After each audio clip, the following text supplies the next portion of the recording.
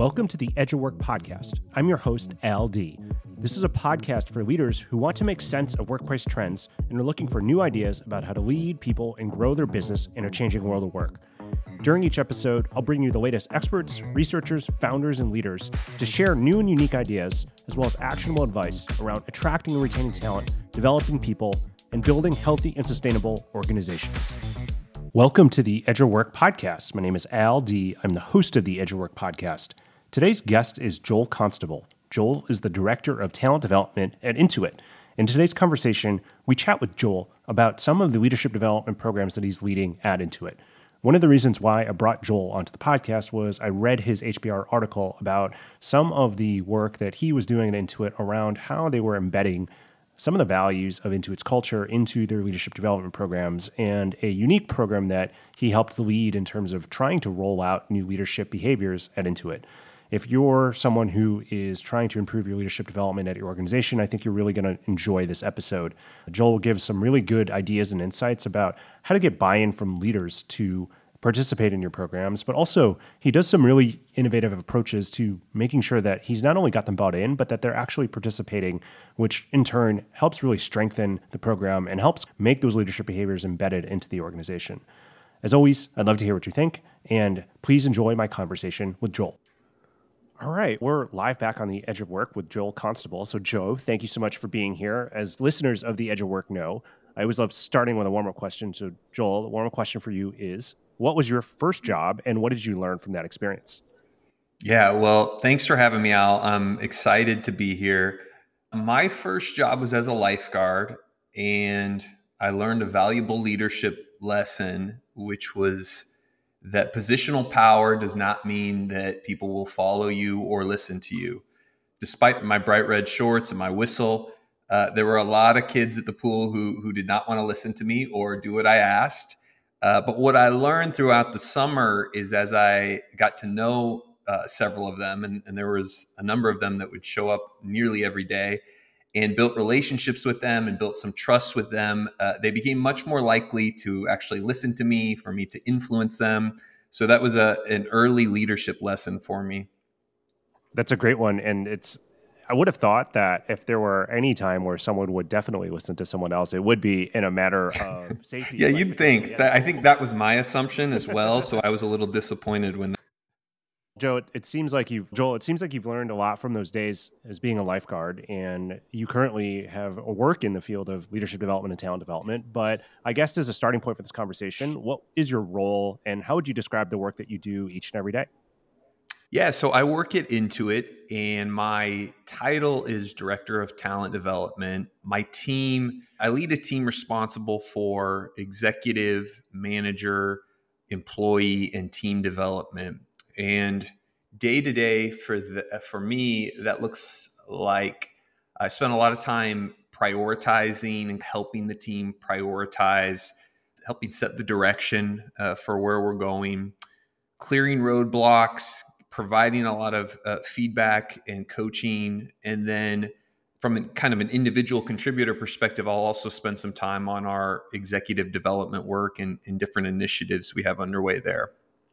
As a result of working in just the field of talent and leadership development, I know that you think a lot about culture and specifically around the role that I think leaders and leadership development kind of intersects in terms of culture. And I wanted to have you on today because I know that you've written an HBR article, which I really enjoyed reading, and I'd love to talk to you about it. And I guess as a starting point for this conversation, you've worked a lot with leadership development programs, both at Intuit as well as throughout the course of your career. And I'd just be curious to know from your experiences, what challenges did you often see come up with some of the traditional models of leadership development programs? And how did those experiences cause you to maybe think differently about how you wanted to approach that in some of the work that you've done at Intuit? Yeah.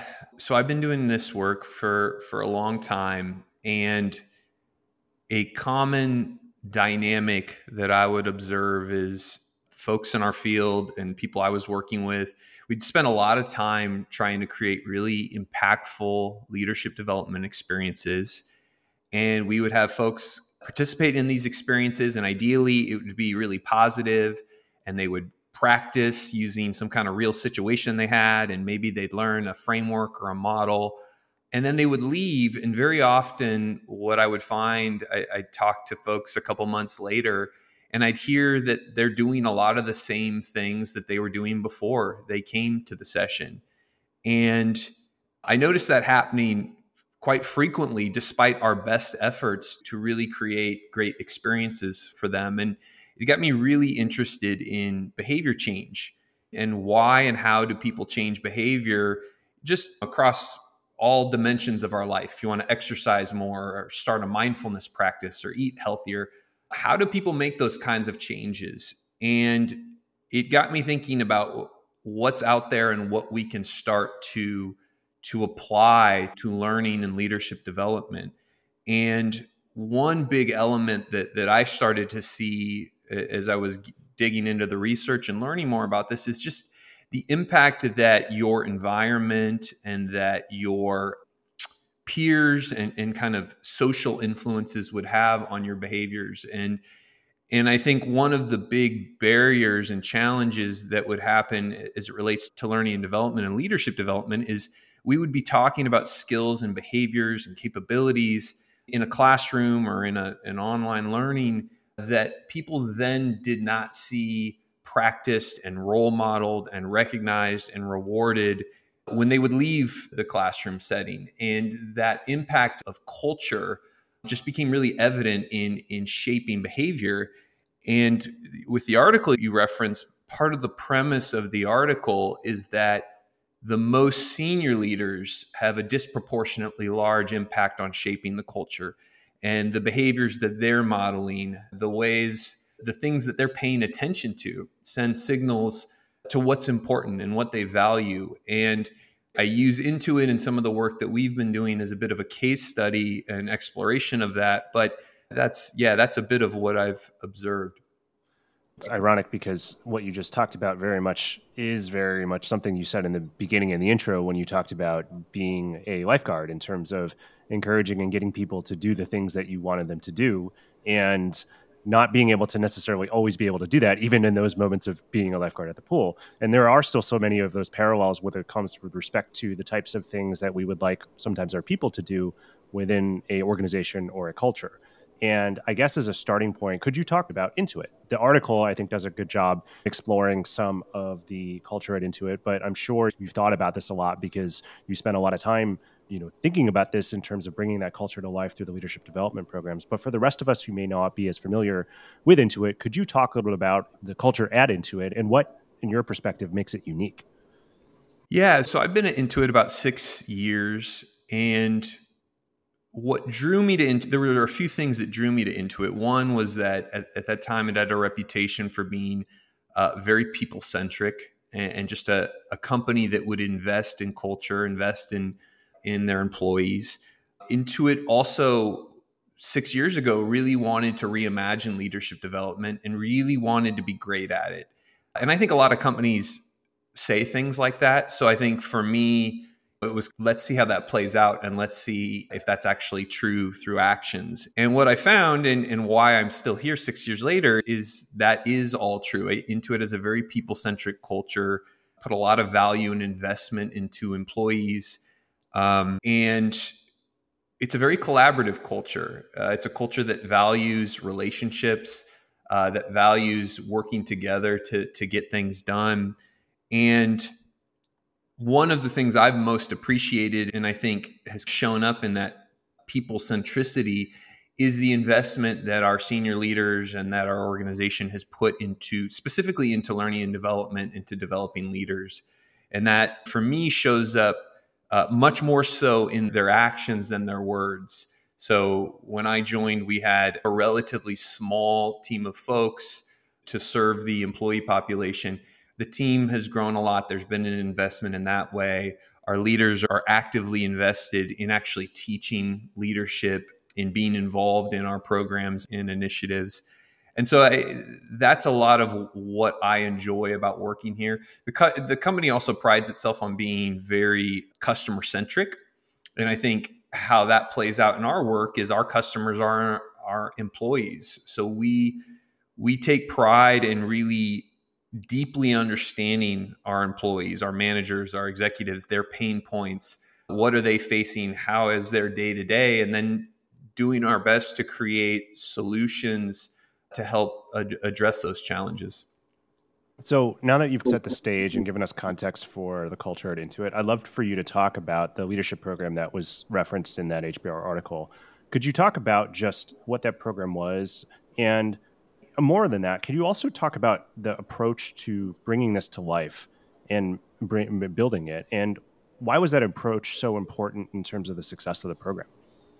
Yeah, so in the article, I spend a bit more time or words deep diving on a particular program that you're referencing that was really the beginning of our executive development efforts since I've been into it in the past 6 years. And just to take kind of a quick step back, I think to set the stage for that, one of the primary initiatives that I worked on with many other people, including our CEO and our chief people officer, was defining a leadership playbook for the company.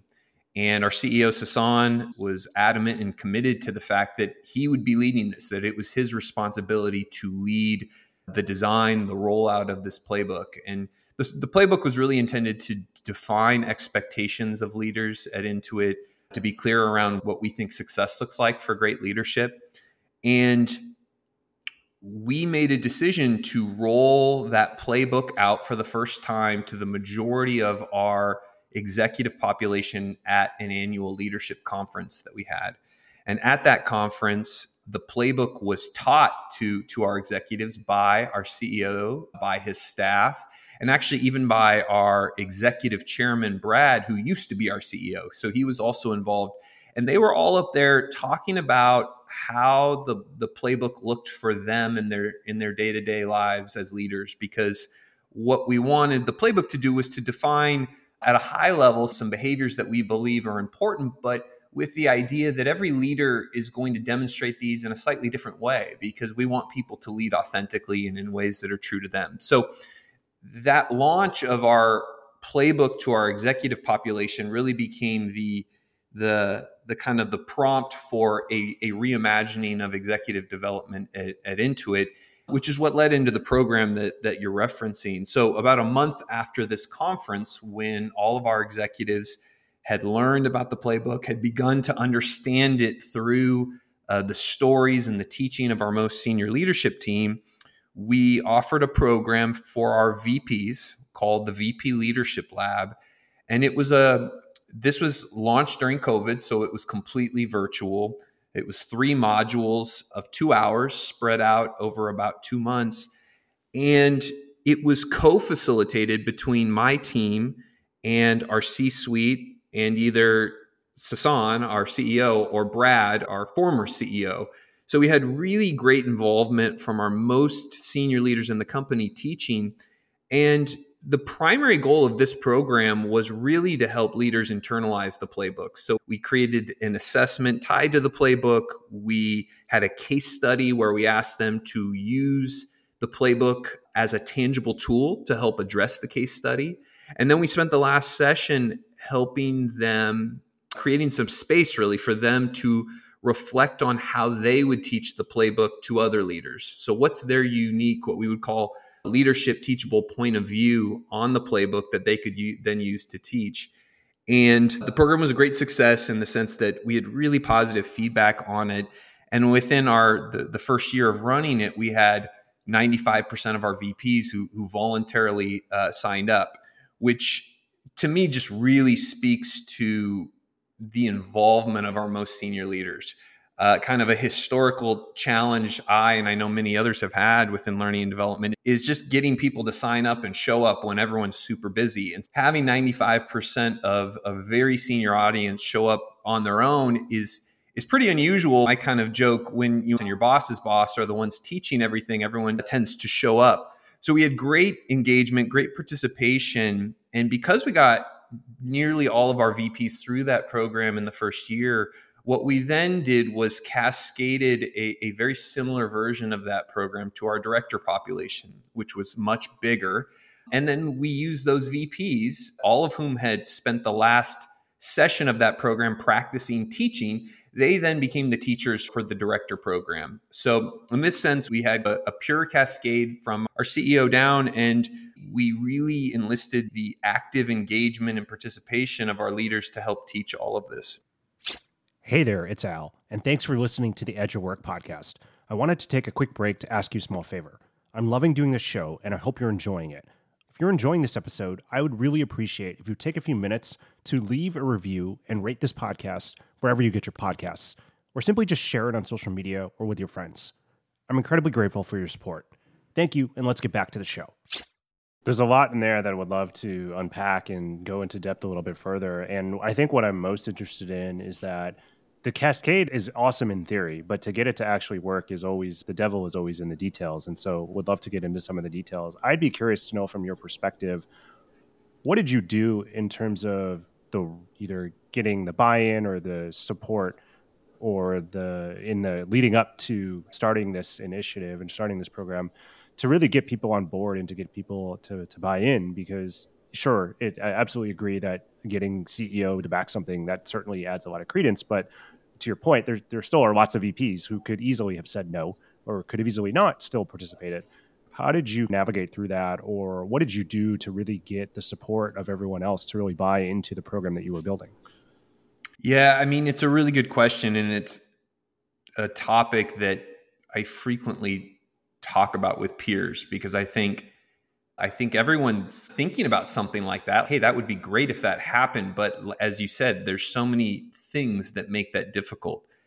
One thing I guess I would lead with, to be really candid, is I think some of it just comes down to Sasan and his leadership team intrinsically believe this is important. I think at some level there is just a sense, an internal belief. And you can see that, and you can see that from Brad as well. They write about some of this on LinkedIn and other publications about they have a point of view and they care about leadership and they believe leadership matters.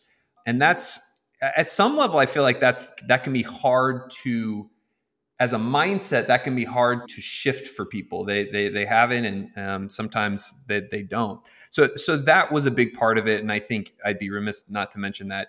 I think what we did to build and maybe supplement that is we use data that we had about our culture, what we knew about leadership at Intuit, what's been successful, data that we found externally about the impact of leadership and clarity of expectations and the impact of leaders modeling and teaching and why that's important. I would also say that we were patient to get the right level of alignment. So, for example, we were actually able to get the leadership playbook, this model created months and months before it was actually rolled out. So we had it, we were waiting. And the reason that there was a delay, everyone was excited about it. We wanted to share it with leaders. But when you're aligning up to the CEO and their staff, they have a lot of things on their plate. And so the sequencing of your project is put in the context of lots of other projects. And so that was without a doubt worth it to have, in this case, Hassan leading the way. But it meant that we had to be a little bit more patient, I think, in the sequencing of the rollout to ensure that we had alignment and that we were on the path and the agenda of our most senior leaders. So I think there's a little bit of patience and also diligence in aligning across a lot of people. I think anyone that's worked at a very big company, especially that's very cross-functional and collaborative, it takes time. And a lot of the hardest work is identifying all of those stakeholders, aligning with them, trying to reconcile when they have different points of view, understanding who's making the final call on various things. And that was a lot of the time that was spent. Our chief people officer, Laura, is also really passionate about this and was a huge driver of the work. It was a number of factors, but it certainly helps when you work for folks who believe in this. So I think one other thing I would offer up, which I appreciated about this, was that I think anytime you can give people a role and bring them on the journey with you with what you're building, I think it always builds goodwill, but also just quite frankly, give someone something to do. And so one of the pieces that I did appreciate about how you put this together was being able to do, as the main driver for the cascade really was getting the people to go through it. And as a result of that, once they went through it and assuming they had a positive experience, they then were then able to then be tapped to go eventually, when you went more downstream, to be able to go and facilitate some of these sessions. And I think on a lot of levels, I think that's a really thoughtful way to roll this out in terms of, number one, getting support and buy-in. Number two, hopefully tapping into people's intrinsic motivations. And hopefully also, number three, also somehow also maybe aligning with the culture, right? In terms of, is that kind of thing a culture that you're, something that your culture and a behavior that you want to see in terms of leaders stepping up to go and model something that is important to the organization. And so I think on my end, that was definitely something that stood out and maybe could have been a linchpin for the positive involvement that it had. One other thing I wanted to ask you about this, I know that we talked a little bit about, CEO support, great. That definitely always gets people to listen. But it often is one of those things where people often will say, I don't have the time for this, or I don't have the time. I think I've some of the other stuff I think you've written about this mindset before around the timing piece, but how do you think about knowing that, it's probably true. As a leader, you have a lot of things on your plate, but how did you cross that chasm in terms of getting buy-in and support to participate in this in whatever capacity it was, whether that was as a facilitator or just even going through this, when we all have the same amount of hours in the day and we all have long to-do lists and we all have things to do? Like, how were you able to overcome some of those traditional challenges that sometimes professionals have with getting people to show up or getting people to invest? Yeah.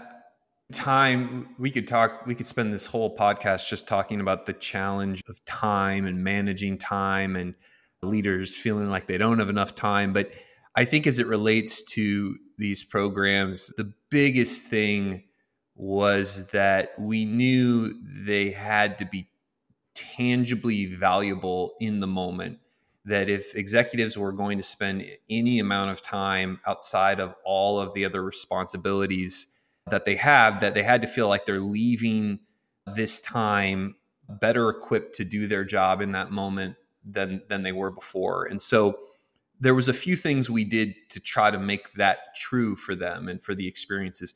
One was this development based assessment that we anchored to our leadership playbook and that we shared as part of not only this program, but several programs where we have similar versions of this, where they're getting insight from their team and comparing that to their self-perception about how they're doing on things. So these assessments were never shared with their manager or with anyone else. They were purely developmentally focused and purely intended to raise awareness of where there may be gaps between how a leader is perceiving how they're doing and how their team is perceiving. So most leaders find that valuable, that kind of data, particularly if they had not been able to get that data through other sources.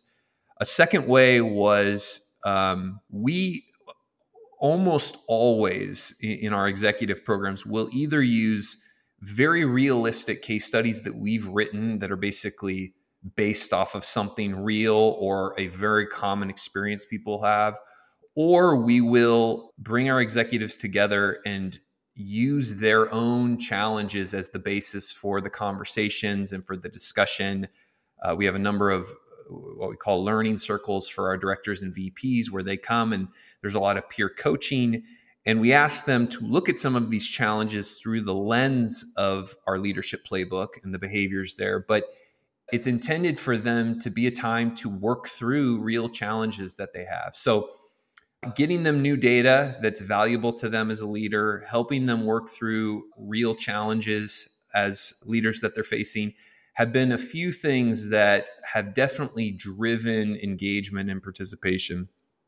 So in the beginning, where we started this conversation, one of the things that you mentioned from your years of observation and doing this work is that even with the best of intentions, someone could show up to this program, get a lot out of it, but even a couple months later down the road, they're still doing the thing that they've always done and not really doing the thing that you aspire them to be doing. And I'm curious, knowing that you've seen that and witnessed that before and thought a lot about that, Could you talk about anything that you've done to try to overcome that and to really bring these leadership behaviors to life or to help the participants really bring these leadership behaviors to life within the organization?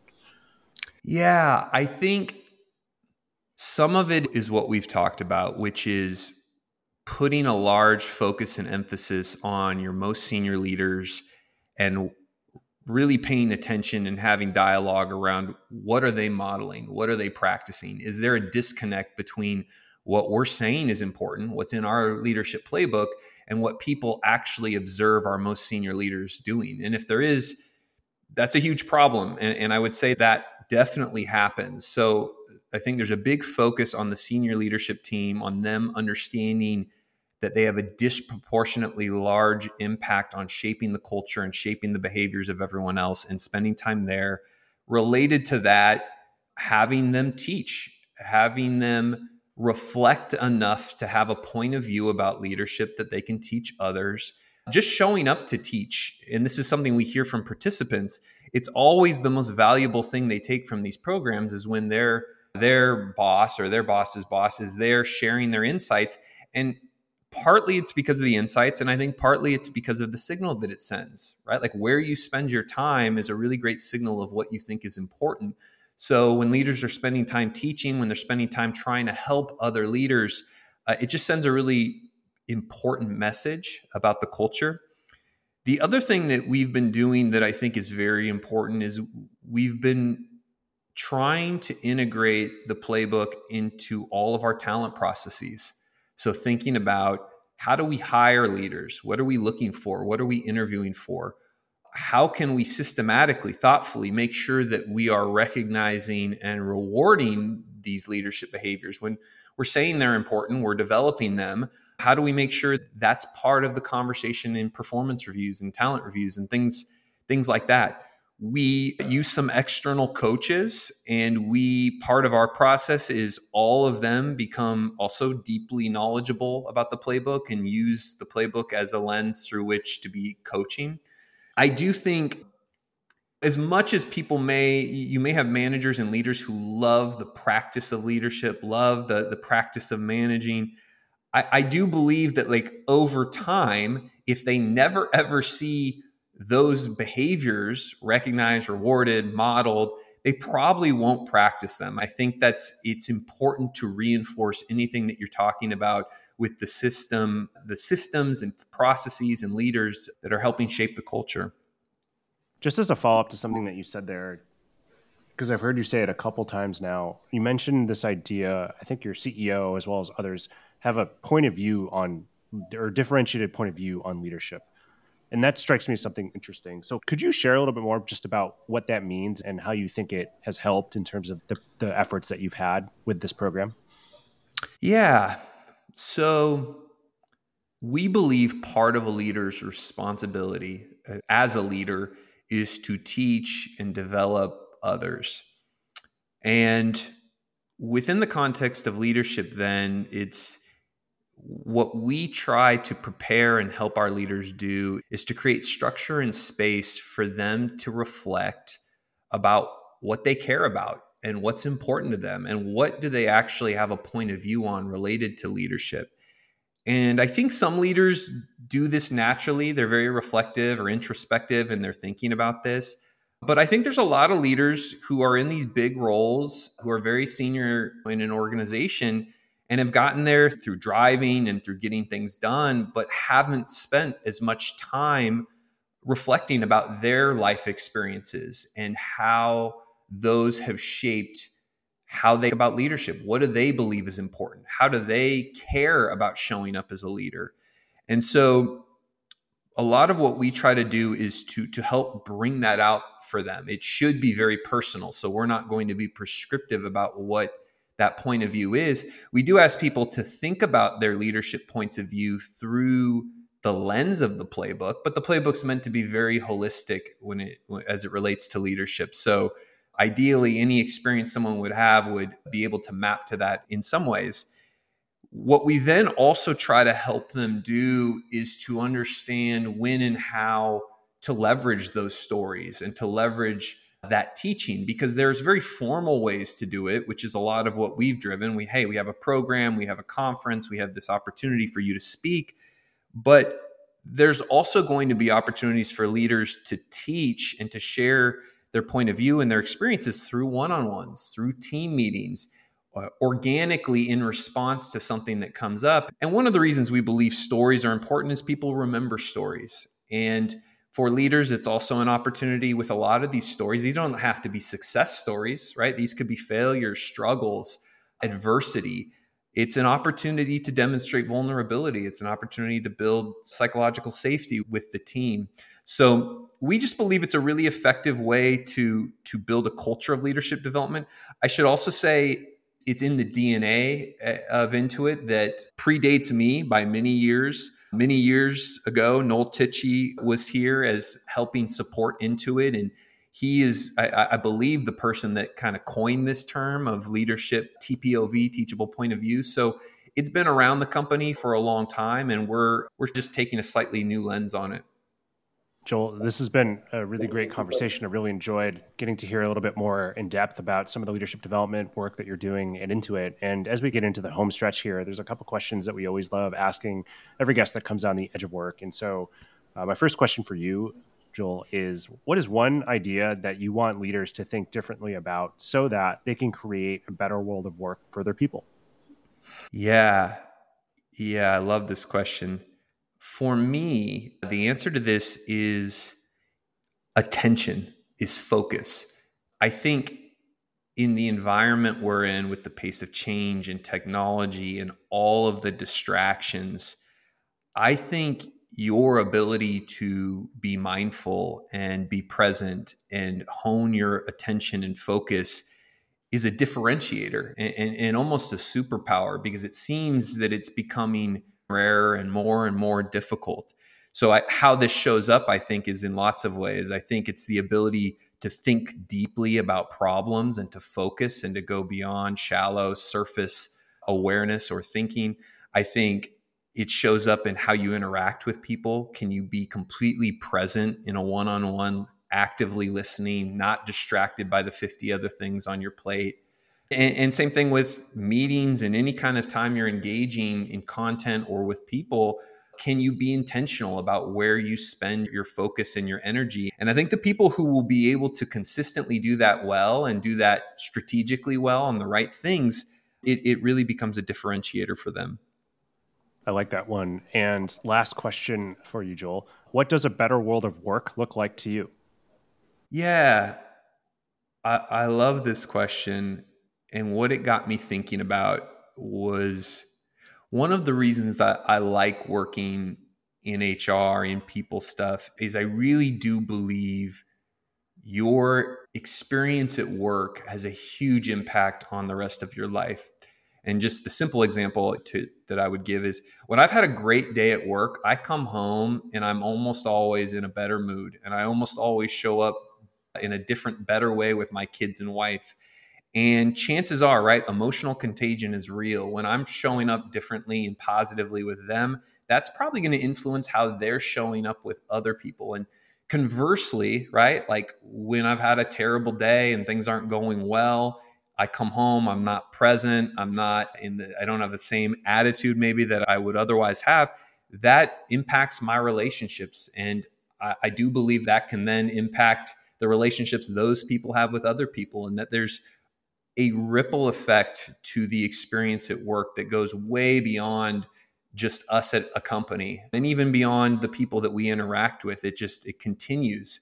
And so I really do believe that when more and more people are having a positive experience at work, an experience where they feel empowered and validated and recognized and like they're making progress and doing something meaningful, that the impact on that is so much bigger than just them, that it's part of what inspires and excites me to do the kind of work that we do. I like that a lot. Joel Constable, Director of Talent Development at Intuit. Thank you so much for coming on the Edge of Work podcast. It's been a pleasure chatting with you. Thanks, Al. Hi, everyone. Al D here. Thank you so much for listening to the Edge of Work podcast. If you like what you heard, I encourage you to share the episode with a friend, as well as to head over to Apple Podcasts to leave a review and let us know what you think. I would be forever grateful if you did that. I would also love to hear directly from you about what episodes you're listening to or any suggestions you have for how we can make it better. You can find me on LinkedIn.